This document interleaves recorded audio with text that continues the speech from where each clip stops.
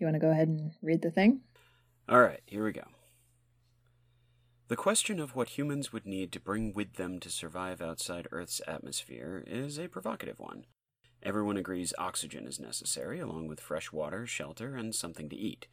Following these necessities, power and temperature control are also essential. And from there, proposals unfold like flowers coming into bloom. Why not some animals for a little protein? How about a saltwater bath for hygiene? Should we bring a change of clothes, shoes, a way to make alcohol? What about a beehive and a fruit orchard to provide sweets? A small library to battle boredom? How many companions should we bring along for the ride, and what kind of people should they be?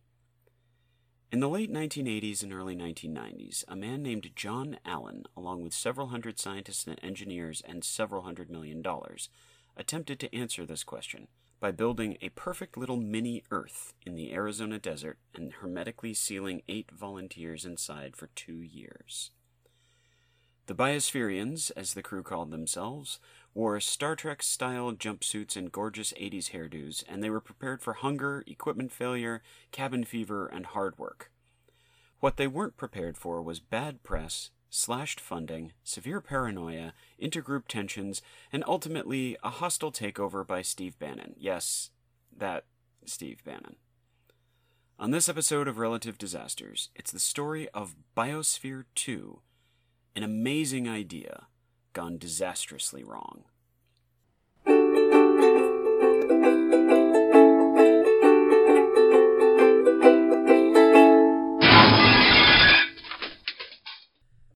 Welcome to Relative Disasters, the show where my brother and I manage our existential dread by talking about terrible and interesting historical events, and their context, implications, and any related sidebars we feel like discussing. I'm Ella, professor of Biospherian Technology here at Relative Disasters University. And I'm her brother Greg, Terrarium Funding Procurement Officer here at the Relative Disasters Corporation. So this is a weird story. It's totally bizarre. We're going to take a deep dive into what makes it so weird and whether or not it's an actual disaster. Because, spoiler alert, nobody dies. Someone gets their finger chopped off, but nobody dies. Yeah. And, you know, the experiment basically hinges on attempting to show that humans can survive and thrive in a completely sealed environment. And before we get into it, I just want to cite most of this information comes from 2 memoirs which were written by the Biospherians on the original mission. Okay. I just want to cite them because I reference them pretty heavily. Okay. Those are the memoirs Pushing Our Limits, Insights from Biosphere 2 by Mark Nelson. Yep. And The Human Experiment, 2 years and 20 minutes Inside Biosphere 2 by Jane Poynter.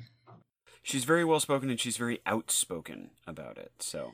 Yes, and she definitely has mixed reviews of her experience. Okay, so the Biosphere 2 was a project that was dreamed up by a man named John Allen, and it was funded by a man named Ed Bass. Yeah. And the idea that they had was to create a completely closed system that was big enough and complex enough to support life.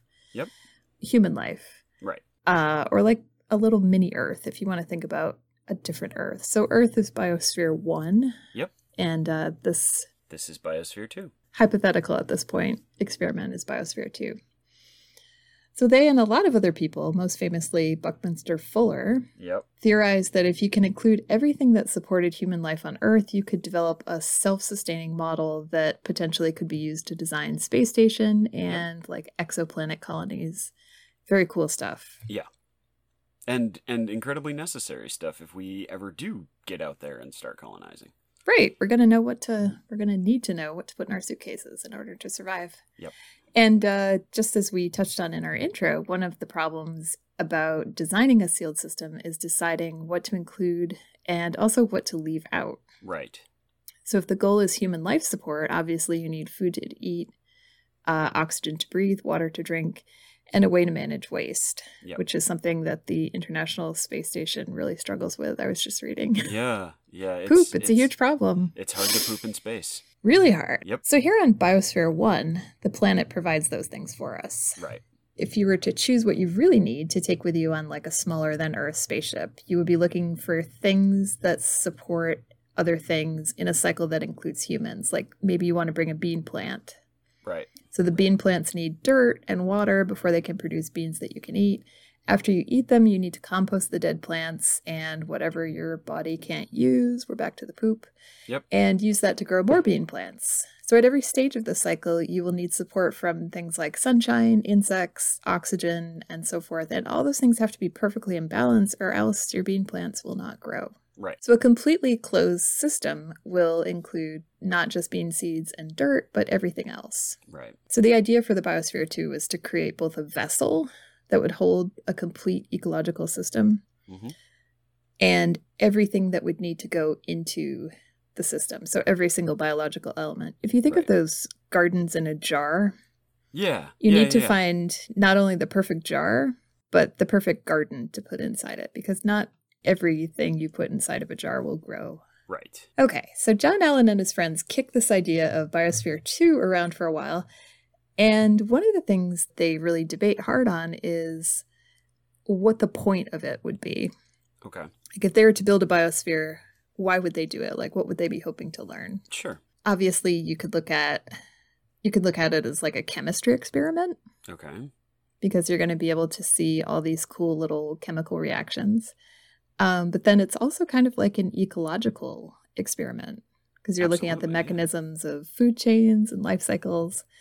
But when you add people into the mix, like maybe it's also kind of a behavioral or psychological experiment designed to see how people do. We Yup. will come back to that. Yep. And then also maybe it's like an engineering project. Like, Sure. Yeah. what do you need to invent in order for this to be a viable idea? So John Allen and his friends have something in common aside from all these fun biosphere debates. Yeah. They live in a commune, and they call the commune the Center for Innovation. Yep. They refer to themselves as an international incubator for creativity and ecology.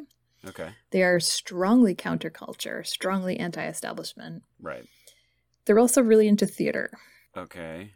So they have a charity arm, which is called the Institute of Ecotechnics. Uh-huh. That's a mixture of ecology and technology, in case you didn't get that. So they have a lot of projects that some of which are still around today. Like they have an eco-friendly research vessel. They have a couple of ranches that practice sustainable agriculture. They have a lot of like theater, art. They have a gallery. They have a Okay. press. So they do lots and lots of like biome-based research and art projects, all of which is really cool. Okay. So people who work on Institute projects tend to do lots and lots of work for very little pay. And that's who's going to design this thing. Right. John P. Allen. And who's going to pay for it? Ed Bass is going to pay for it. Ed Bass is going to pay for it. Now, he is the heir to an oil fortune. He's from Uh-huh. Texas. Yep. He becomes a synergist and a major funder of the Institute really early on in the late 70s. So kind of just as they're getting started, Okay. Ed is there writing checks, which is wonderful for them. Sure. Ed has hundreds of millions of dollars, but he sees these Institute of Ecotechnics projects as an investment. Okay. Right. He knows that there's a limited amount of oil. Yeah. Someday he might have to budget. When the Biosphere 2 idea becomes the next big project, he agrees to fund it to the tune of $30 million, Right. which, spoiler alert, Is not is enough. about a fifth of what it ends up costing. Yeah. And poor Ed does not make any profit off Biosphere 2. No. So after a lot of workshopping and interpretive theater, John and Ed develop a completely new company. Right. And this is called Space Biosphere Ventures. Oh, All I feel right. like we should do an ad for it now. Oh my God. Do you want to leave the planet? I do now. So this company's only purpose is creating Biosphere 2. Right. So the plans are finalized, and in 1984, construction begins on a site in southern Arizona near the town of Oracle. Yep. Construction begins with a 3-acre steel pan, and a little campus of connected structures is built on top of that. The intention is to include 5 biomes. And a biome is a set of plants and animals that can survive and thrive together in a climate-based community. Plus, for the humans, they have living quarters and an agricultural space. Before anything else comes in, engineers have to figure out how to make the structure completely airtight and energy efficient. And some of the solutions they come up with are brand new technology and really interesting, including a giant rubber seal that maintains a constant air pressure. Uh-huh. and a new kind of silicon caulking between glass panes because most of the structure is glassed in to allow for lots of sunlight. And it's important to make it basically as oxygen-proof as possible, right? They need the whole point is to create a self-sustaining system. And if anything is coming in from the outside, oxygen, water, whatever, it's going to throw off all of the observations that are made in. So from the beginning, their point is to create an absolutely sealed system. Right. Yeah.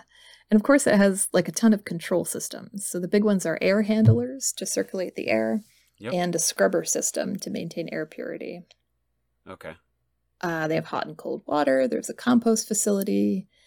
There are also backup generators because the biosphere is a wonderful object. It does not produce its own electricity. Right. It's actually on the grid. Yes. And as you can imagine, the power bill must have been enormous.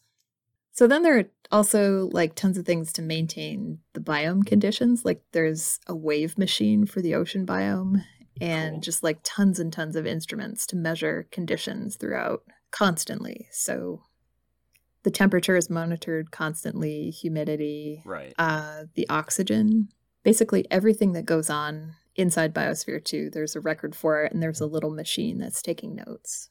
Cool. Once the skin of the building is complete, plants and animals start to arrive, and they end up with 3,800 species in total. And then they also decide to add 8 humans. Right. So because of their work around the world, the Institute of Ecotechnics has access to all kinds of plants, animals, and insects that will work in the biomes. And they also have access to a number of synergists who meet what John Allen thinks will be the requirements of living inside the biosphere for 2 years. Okay.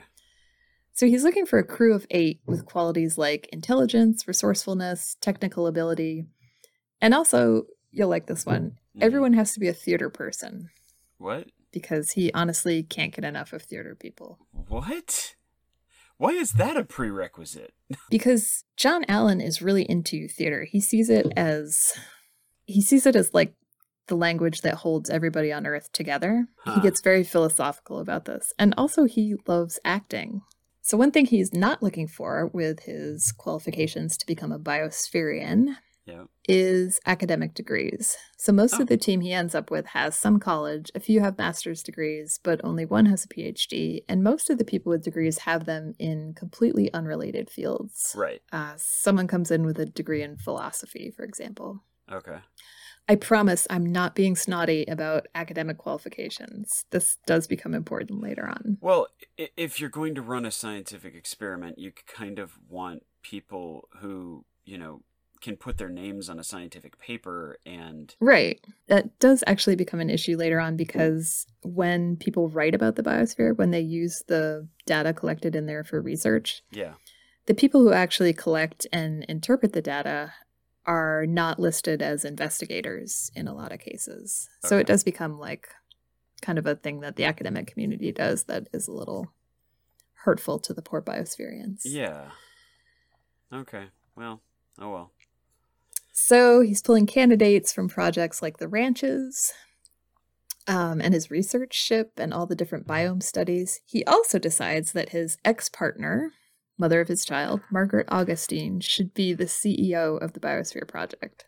Okay. So Margaret's qualifications are that she managed in experimental theater, and she is fiercely loyal to John. This is weird. Part of the problem is that nobody's ever tried to do this before, so I can't say that those would be bad qualifications. Right. But how could they know? Okay. All right. Okay. Okay.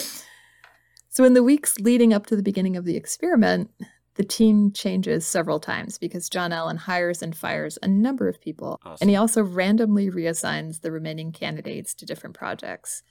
Because no one is really an expert or like credentialed in any particular area, this isn't actually a huge problem, but it seems to really like throw off and confuse the project roles leading up to the project beginning. Right.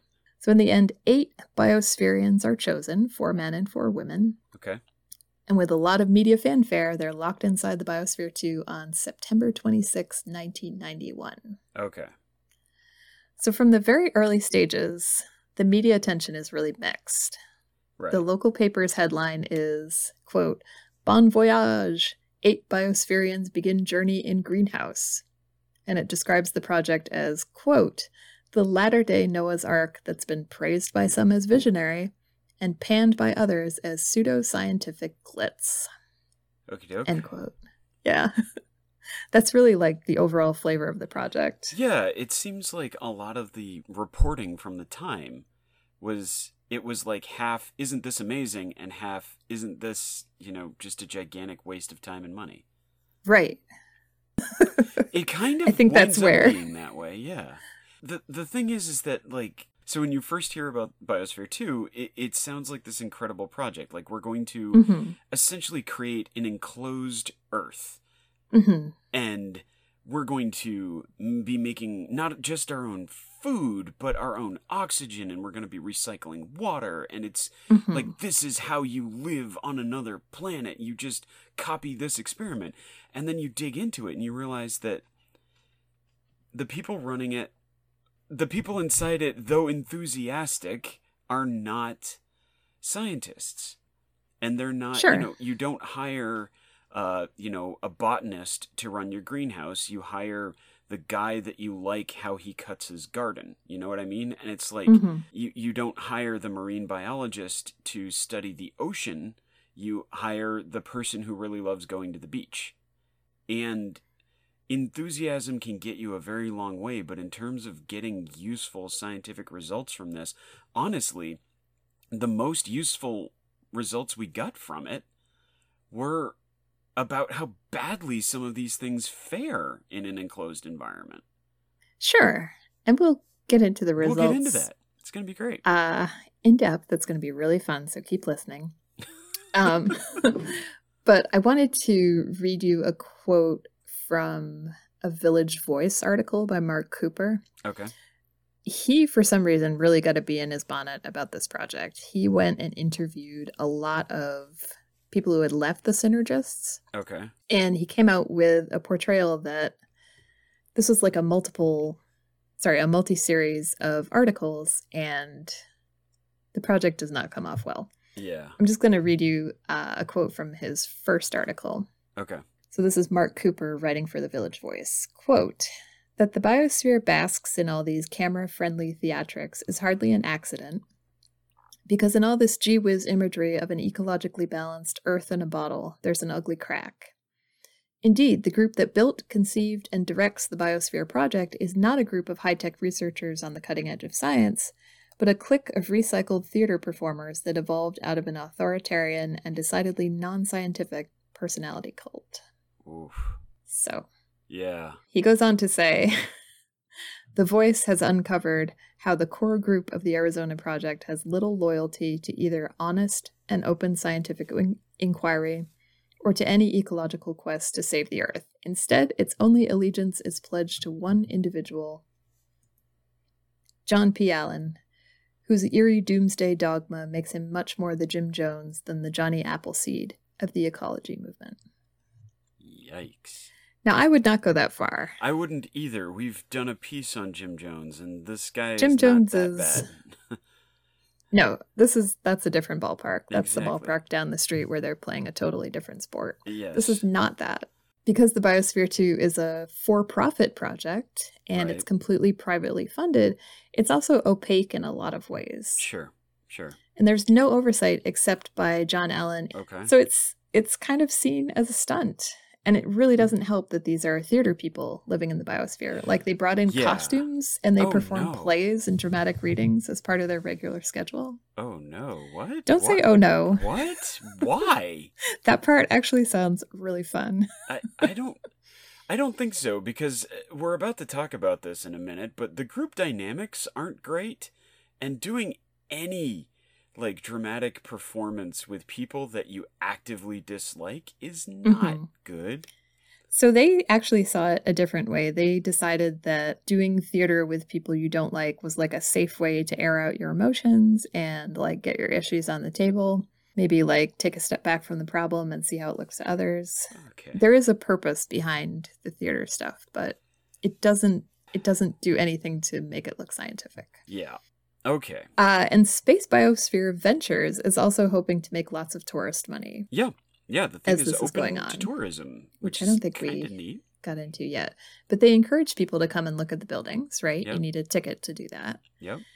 You can stare through the window and watch the Biosphere crew. They have 6 gift shops, Greg.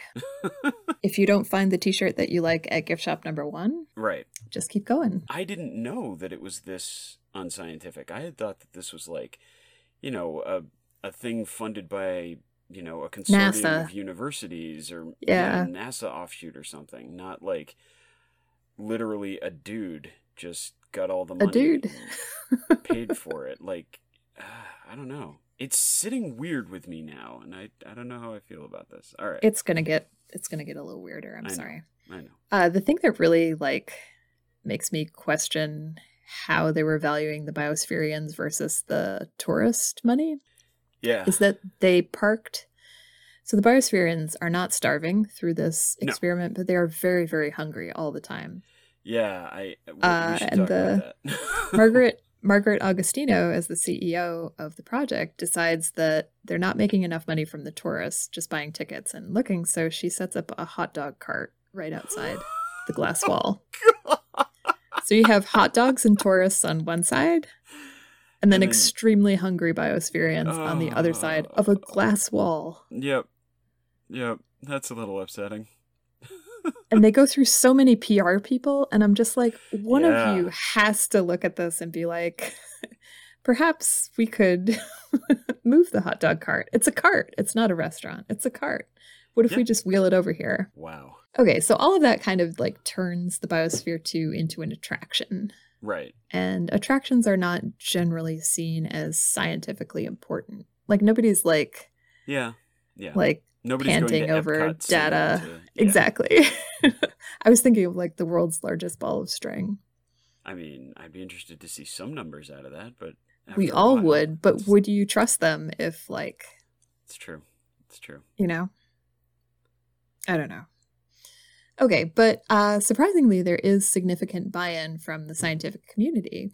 Okay. Who are able to see the usefulness of having like this completely closed system. The advantage of this is that you can see in a closed system immediately what effect an element has on the rest of the system.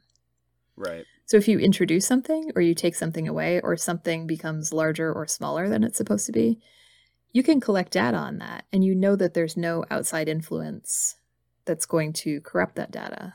Right. So potentially, like, scientists get really excited about this. And the potential for research is really, really something that a lot of people are excited about. Yep. So part of the job of the Biospherians, aside from keeping themselves alive and keeping the biosphere healthy, is to collect data and write reports. So they're not really investigating things, like we said before, like someone doing like university-supported grant-funded research projects. Right. But they're at also least writing down what they see. Right, but they're doing more than that. They're doing a little bit of collating and a little bit of analysis. Like they're a big step up from just like a technician. Right. Because they're right there. Like they have a lot of insight into the data that they're collecting. So John Ellen decides to offer a group of scientists the chance to form an advisory committee. Okay. For him, this is a way to establish legitimacy, and for them, it's a chance to get a look at like the raw data and the inner workings of the biosphere. Okay.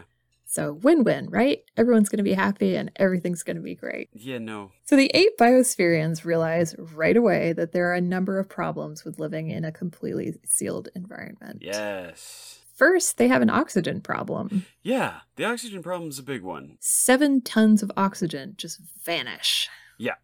They're losing oxygen at, it was like a 10% rate, and they weren't sure why. The oxygen was at like a 20.9%, and then after the first year was over, it was down to 14.5%. Yep. So that's like being at 13,000 feet all the time. Oh, such a headache just thinking about it. Oh, yeah. And people started, not even, not just being fatigued, but they started to have sleep apnea, which can, be a big deal if anybody's got any heart issues or anything else. Right, but also they're like working really hard all day. Exactly. They're not gardening, they're farming, and that's right. There's a big difference.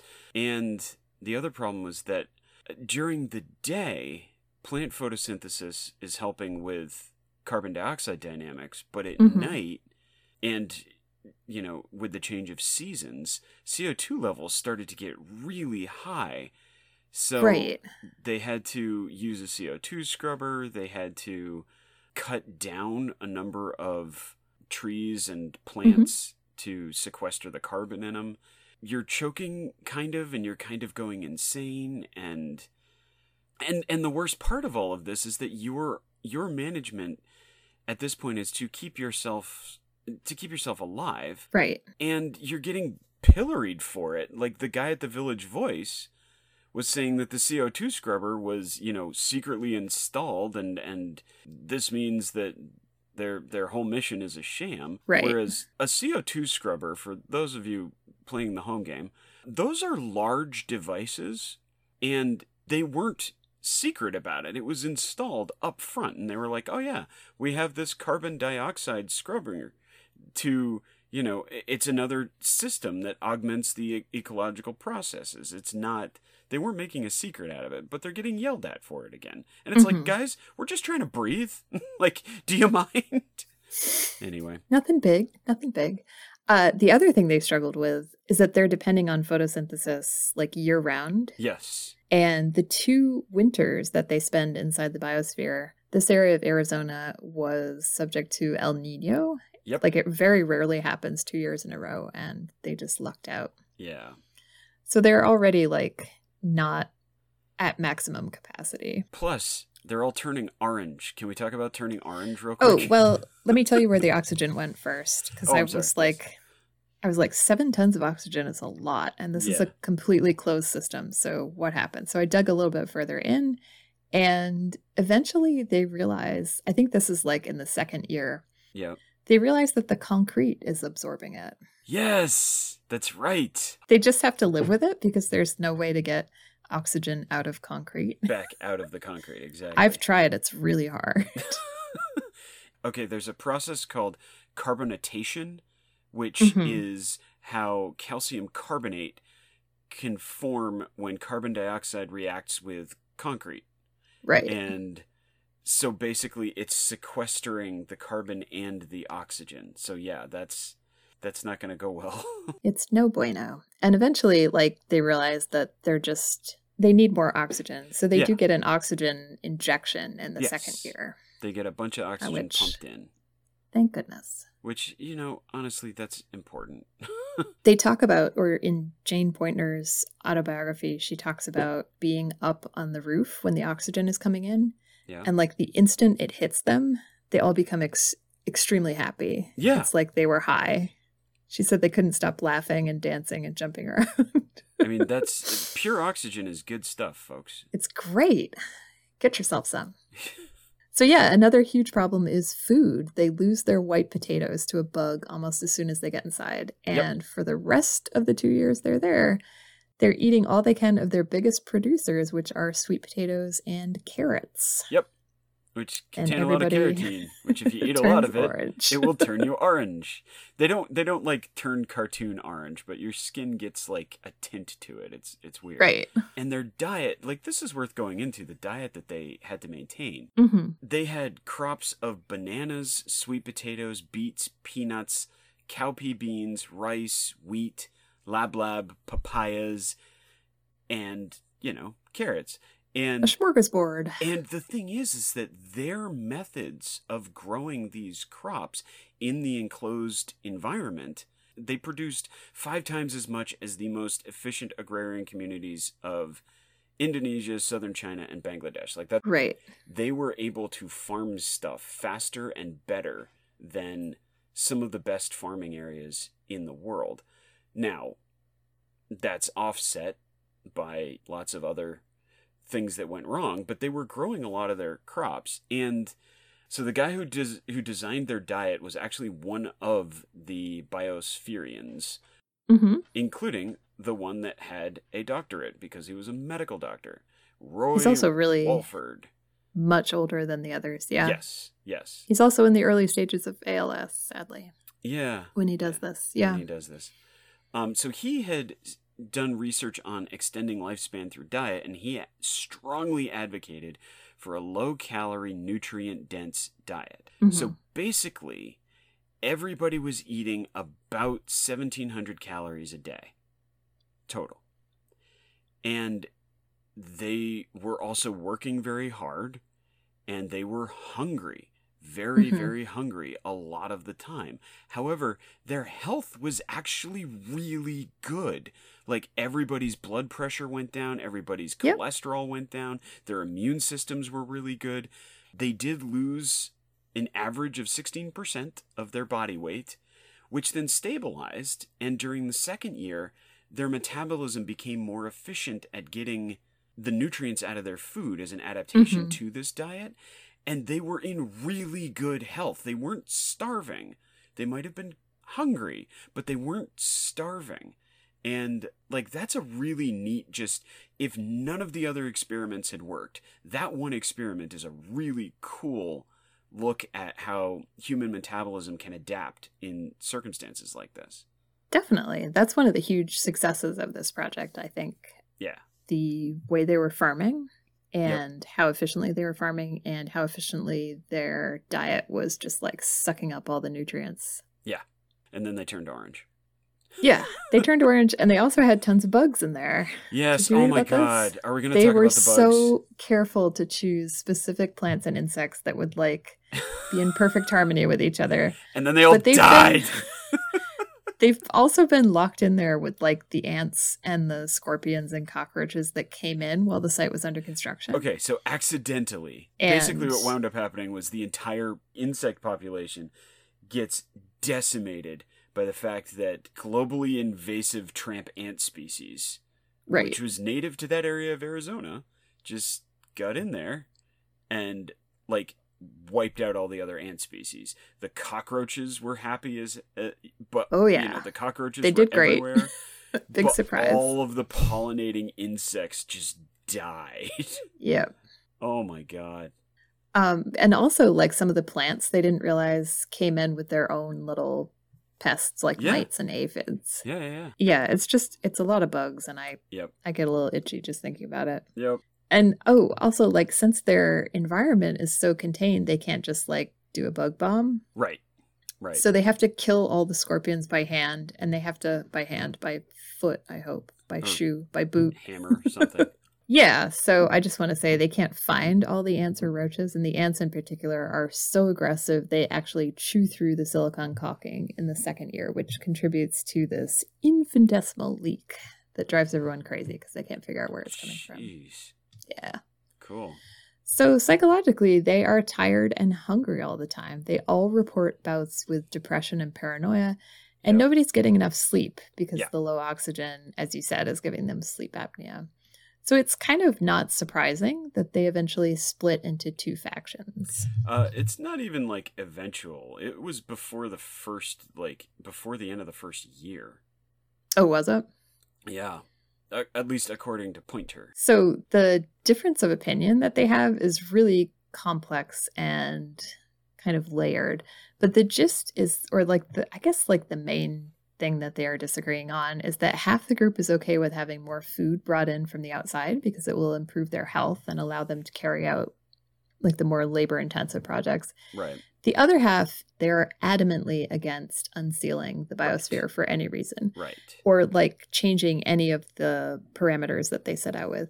Now, I have to tell you, the biosphere has an airlock. Yes. To minimize air exchange. And they have already opened it. So 3 weeks into the experiment, one of the biospherians loses a finger in the rice threshing machine. Poynter. And has to leave. Like she goes to the hospital and gets sewn up and then comes back. Yep. And oh my God, did the reporters on this made a meal out of this. They were like, oh, and she must have snuck in extra tools and supplies. And it's like, well, she came back in with a bag. Finger got like mangled. Leave her alone. She brought luggage when she came back in. And it's also not like, but here's the thing. We've already been over the fact that this is not a scientifically sealed experiment. Like, right. So maybe get off your high horse just a touch. In the event of medical care being needed, let them out. Let them get looked at. Anyway. Yeah. eventually the faction that wants more food does start sneaking in food. Okay. How? So they get these periodic supply drops Okay. where they get like machine parts, just different things that they need to change out the equipment. Okay. And someone sneaks them like M&Ms. Someone else figures out a siphon and like is able to siphon beer in there. It's just Jeez. It's really small time, and it's not. She makes it sound like it's not ever anything that's like going to change anything about the experiment. But right. Half the group is eating M&Ms, and the other half is really pissed that those guys are eating M&Ms. Yep. They also like bring in a box of clams at one point. Oh, God. And they're like, oh, they're for the ocean biome. And then they're going to live in the ocean biome, and then they just eat them. Fair enough. You can see why people are a little bit like, you know, is this really a science experiment? And keep in mind as well, these are very oxygen-deprived people, and they're hungry. Right. So cut them a little slack. And they're hangry, you know? They get hangry with each other. They get absolutely. hangry. We've all been there. Although I will say this, the quote that I like from Walford is that he said, quote, "I don't like some of them, but we were a hell of a team. That was the nature of the factionalism. Yeah. But despite that, we ran the damn thing and we cooperated totally," end quote. So it's like, even when they didn't like each other, they still kept up with doing the experimentations. And, you know, it wasn't one of those things where then, you know, one night one side just covered themselves in red paint and took up stones and knives and went after the other side. They were at least civil about things. Right. And the memoirs that I read mentioned that as well.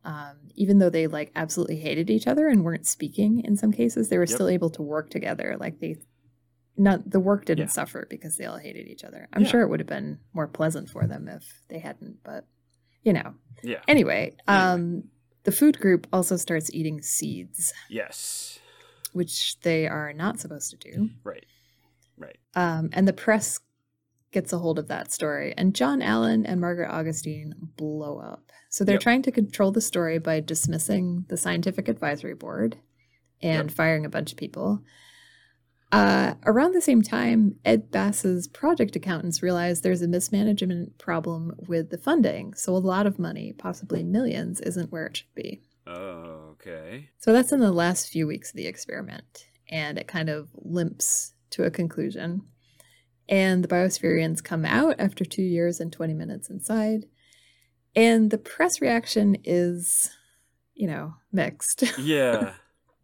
So the ecologist Rebecca Stewart is quoted in the Times as saying, "In short, the Biosphere 2 experiment failed to generate sufficient breathable air, drinkable water, and adequate food for just 8 humans, despite an expenditure of $200 million." End quote. And that's kind of where people end up. Yeah, that's kind of all that they take from it. It was a great idea. They did some science, but they completely failed to develop a good system for oxygen. Right. Their drinking water was nasty, and they weren't getting enough food. They weren't getting enough calories. Like, both of those groups were correct. They did need more food, and they should not have gone outside if they wanted to. Right. If they wanted to really dig into the sealed nature of the experiment. And I will say this, though. I will take exception with the people who write off the mission as a failure, because there are so many things that are not failures. Exactly. And I mean, all science is, when you boil it down, is I'm going to try this thing. Did it work the way I wanted it to? Yes, no. If yes, great. If no, what do I need to do differently next time? And we learn more, like humanity learns more from failure than we do from success. If you just succeed at the thing that you try the first time, you never try to do it a different way. You're like, oh, this way works. Right. And so learning what didn't work in the biosphere was incredibly important. Right, but also objectively, they had some successes. Absolutely. They were able to grow their own nutritious diet. They were able to develop really good, really efficient compost. Yep. They were able to farm at a scale of efficiency that we have never been able to do. No, exactly. And, you know, they kept a lot of plants and animals happy. There you go. Hey, something to be said for that. Something to be said for that. So after 2 years and 20 minutes, the first experiment ends. Right. But that's not the end of the story.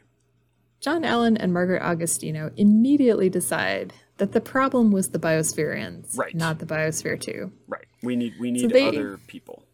Right. And they design a smaller 10-month project intended to demonstrate 100% food sustainability. Because I think that's where people really got caught up when they are talking about this experiment. They're like, well, they were supposed to generate enough food to feed themselves for 2 years, and they couldn't do it. They ate their seeds. They had M&Ms smuggled in. Like, it's not a good look. Right.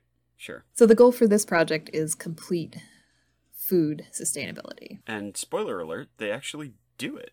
The second group. Yeah. They do it. It's amazing. On March 6, 1994, a completely different crew of 6, including Margaret Augustino's husband, are sealed inside the Biosphere 2. Yep.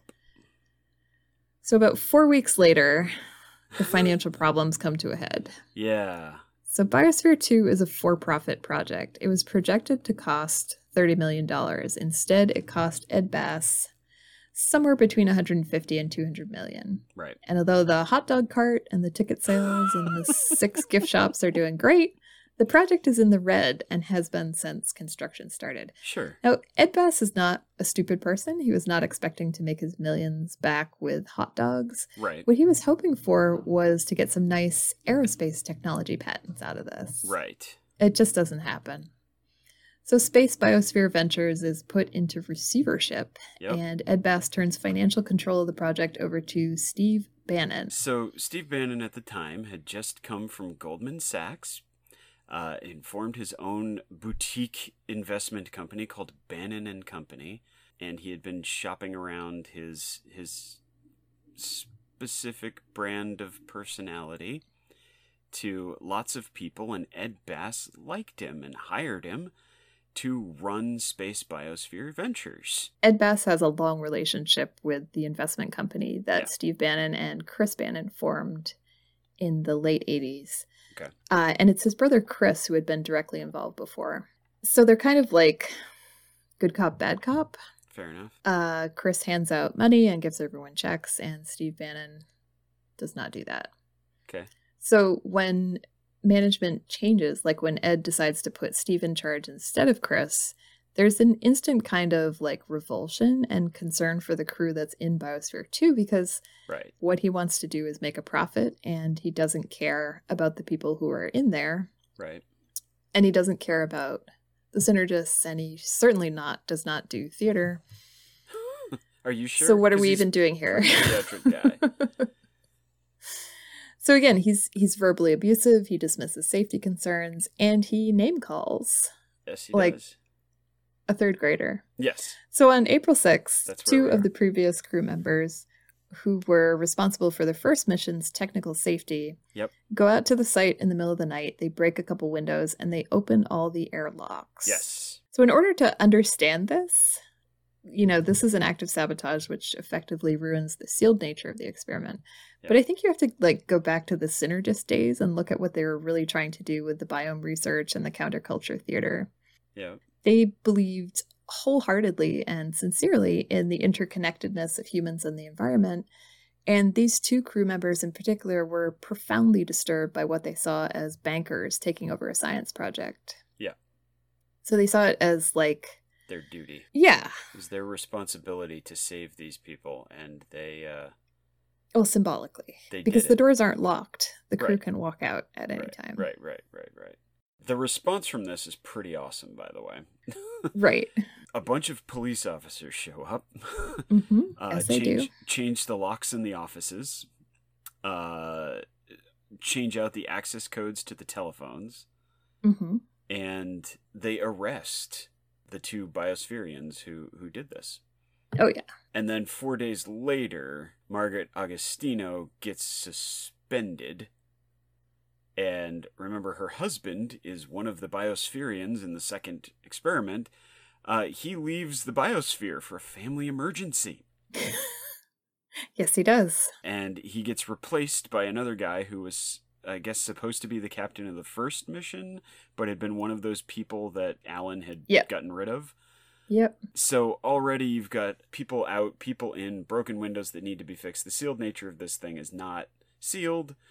And then Space Biosphere Ventures is dissolved. Right. Well, Margaret Augustino is actually accused of mishandling funds. Yes. She turns around and sues Ed Bass.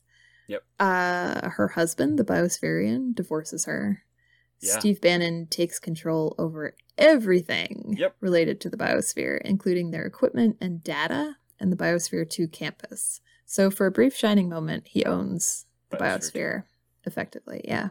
Everybody's suing everybody. Yep. A memoir written inside the Biosphere 2 by 2 of the crew is recalled and taken out of print. Nobody gets hurt, but there's a lot of, like, bad vibes. And they're theater people, so the bad vibes are taken to the next level, really. Nobody bad vibes like a theater person. No. It's true. It takes 5 years to settle everything in court, and at the end, Ed Bass owns Biosphere 2. Right.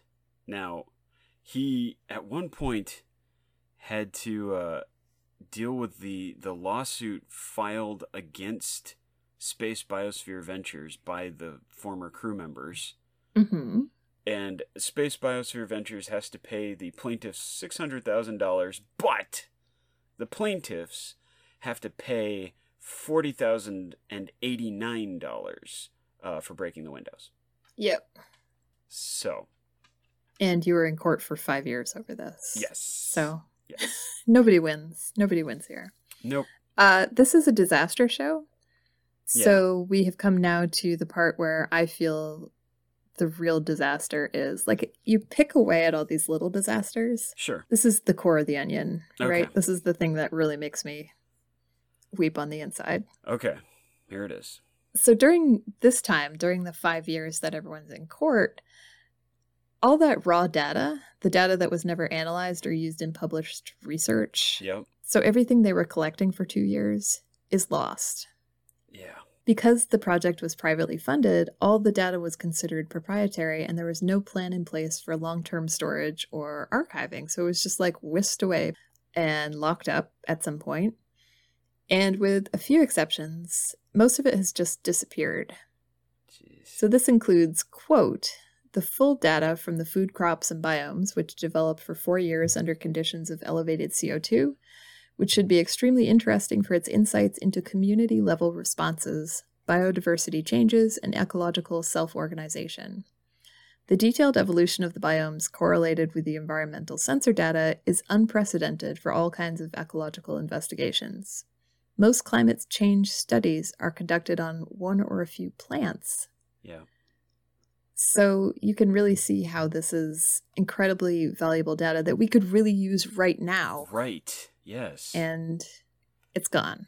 So they had calibrated models describing system metabolism, hydrological balancing, how to balance heat and humidity in a closed environment, how to grow your own rainforest, and the data is gone. There were some publishings, there were some, it was a special journey of ecological engineering, the journal, was You can published call it in a journey. 1999, and it was called Biosphere 2 Research Past and Present. It's got, like, an assemblage of collected papers and findings from Biosphere 2, but the original data is gone.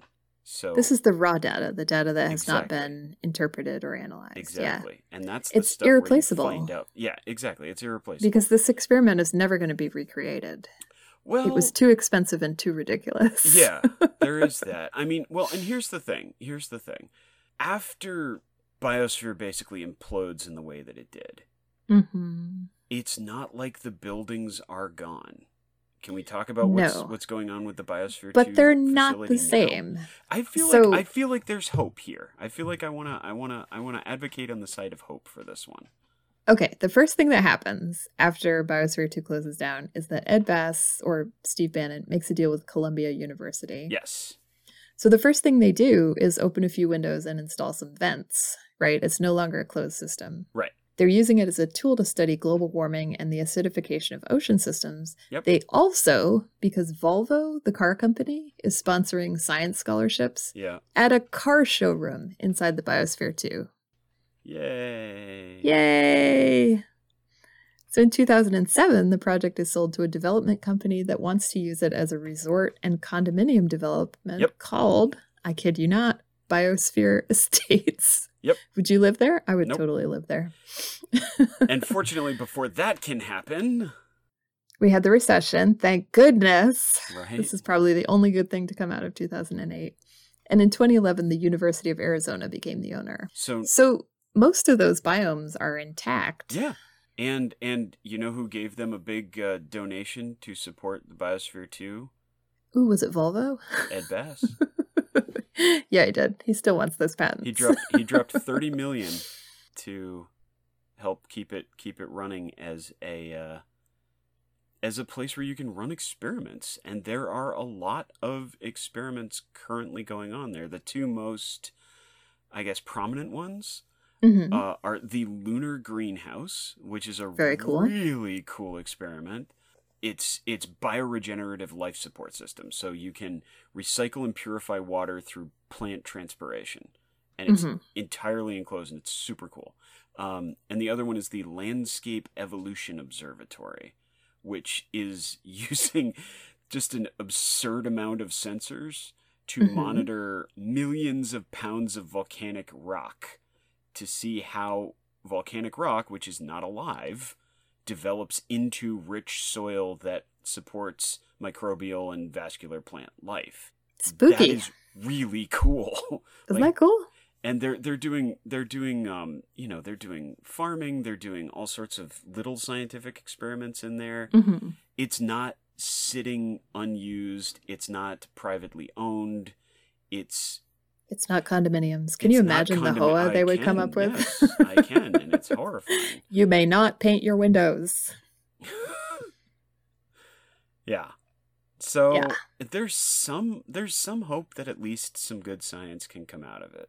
Of course. And now, like, the scientific research that's going on now is taken a lot more seriously now that there's a 'cause it's university being run by a affiliation. university, exactly. Right. Yeah. And they have all that peer review and Yep. all those grants. So, but tourists are also welcome, as you mentioned. Yes. You can take an on-site tour. They're open now after COVID, or you can take a virtual tour on YouTube. I did the virtual tour. That's cool. It wasn't what I expected. No, it's not. It's very delightfully cramped. weird. Yes. Yeah. It is very cramped. I don't know that I would want to live in there for 2 years and 20 minutes. I could do it They if I also didn't have have to share it with other people. Yeah, it's the other people. I could do it by myself, probably. Right. They also have a podcast. They have an interactive app, and they have a very pretty Instagram account, which is at Biosphere2. And you can buy Biosphere merch through the University of Arizona bookstore. Okay. I had to talk myself out of getting a Biosphere 2 t-shirt. Yeah. Earth Day is every day. In Biosphere 2. Anyway. Finally, the Synergists are still around, and they Yes. still make a living hosting corporate retreats in their International Incubator for Creativity and Ecology. They provide space for conferences, retreats, and workshops. They also have a restaurant that serves farm-to-table meals, and guess who's their head chef? Is it Mr. Allen? No, it's Margaret Augustino. Oh, Margaret Augustine, sorry. Augustine. So she's moved up from the hot dog cart. She went from interpretive theater director to corporate head of a giant project. It is a bit And of a then leap. to head chef? I don't know. Sure. Whatever.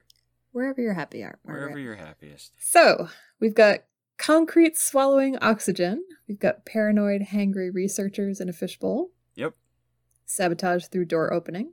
Yep. 90% of the raw data from an unrepeatable science experiment lost forever. Yep. That is Biosphere the 2. weird, sad mix of Biosphere 2. Although we gave you slightly exaggerated credentials at the top of the show, we do fact-check our stories in an effort to give you the best disaster experience possible. If you'd like to read more about our sources, a complete bibliography is available in our show notes. If we got anything wrong, please let us know. You can do that by emailing us at relative.disasters@gmail.com. Or if you'd like to shame us publicly, why not use our Instagram at relative.disasters? Thank you so much for joining us for this episode of Relative Disasters. We hope you've enjoyed the story and the discussion, and please join us next week for another strange, dangerous, and interesting event from history. My brother has selected our next disaster. What's it going to be, Greg? All right, well, we're staying in the mostly modern period for the next time. Yay! And we're going to be talking about something that is beloved by many. That's right. I'm going after Shark Week next episode. Oh boy, that sounds like a very scary disaster. It's a disappointing disaster. This is like, you put on your best dad voice and I'm not mad. I'm just disappointed. Relative disappointments next week. That sounds amazing.